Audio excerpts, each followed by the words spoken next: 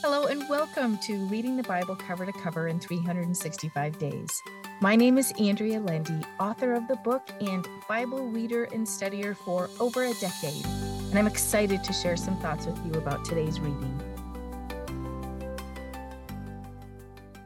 Welcome to day 161 of Reading the Bible Cover to Cover in 365 Days. Let us pray. Oh Lord, thank you for teaching us more of your ways.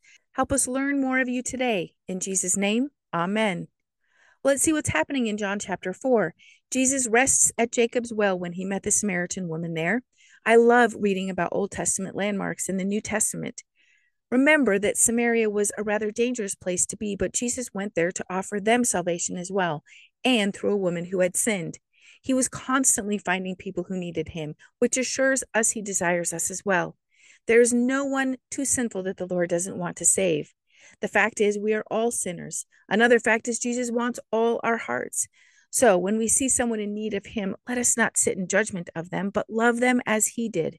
His love saved multitudes.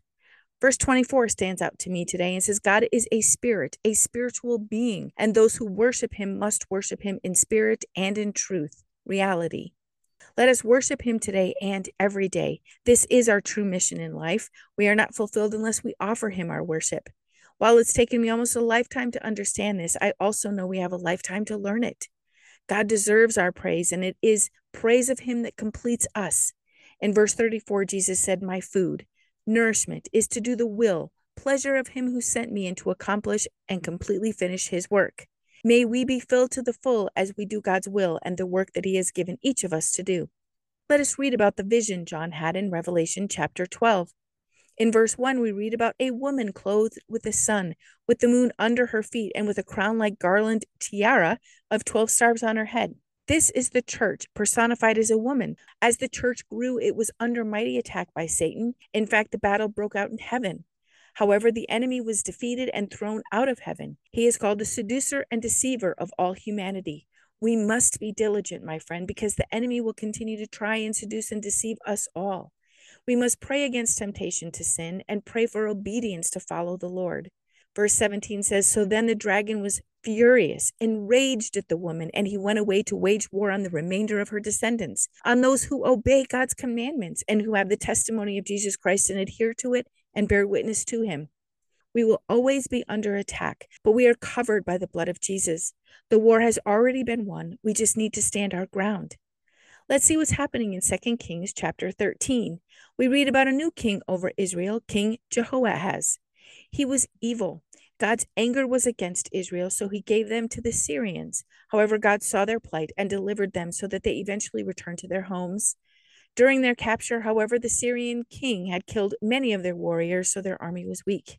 Jehoahaz died, and his son Jehoash took over his reign. Elisha was ill, and Jehoash went to him before he died. Elisha gave him the vision that he would overcome Syria and their advances 3 times.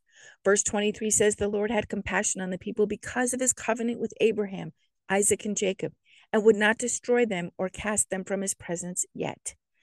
So Jehoash was able to recover the cities that were taken over by the Syrians, just as Elisha prophesied. In chapter 14, we read about another king of Judah, Amaziah. He did most things right in the sight of the Lord, but did not take down the high places where people sacrificed and burned incense. The first thing he did was kill the people who killed his father. Then he killed 10,000 people in Edom. Next, he called for the king of Israel, Jehoash, and basically asked him to duel with him. Jehoash declined, but Amaziah insisted. He lost, and Judah was defeated. Jehoash captured Amaziah and went to Jerusalem to break down the walls. He took all the gold and silver from the Lord's house, the king's house, and took hostages back with him to Samaria. Amaziah outlived Jehoash by 15 years. His own people in Jerusalem led a conspiracy to kill him, which they did. His son Azariah was made king by the people. He was only 16 years old and ruled for 41 years. Then we read about another king ruling in Israel whose name was Jeroboam II. He was the son of Jehoash. He was evil. He did, however, restore the walls of Israel, which the Lord commanded him to do through Jonah the prophet. And yes, this is the Jonah who was in the whale for 3 days. Let's see what wisdom Solomon has to share with us today in Proverbs 11. Like yesterday, this chapter reads much like separate words of wisdom in each verse, and the righteous and the wicked are compared with one another. I'll list some of the blessings reserved for the righteous. Righteousness delivers from death. The righteous shall make plain their way and keep it straight. The righteousness of the upright shall deliver them. The righteous are delivered out of trouble. The righteous shall be delivered through knowledge and superior discernment. When all is well with the righteous, the people rejoice. He who sows righteousness shall have a sure reward. He who is righteous attains life. The righteous shall flourish like a green bough. The fruit of the righteous is a tree of life. Again, let us pursue righteousness. It is the way to life. Let us pray. Oh Lord, thank you for showing us more of your power and might in your word. Thank you for being the almighty God that you are. Help us follow you and not the world. Keep our hearts yours, Lord. In Jesus' name, amen. Thank you for walking this journey with me and being a faithful reader of God's word. I pray that he shows himself as the God who loves you deeply and cares about every detail in your life.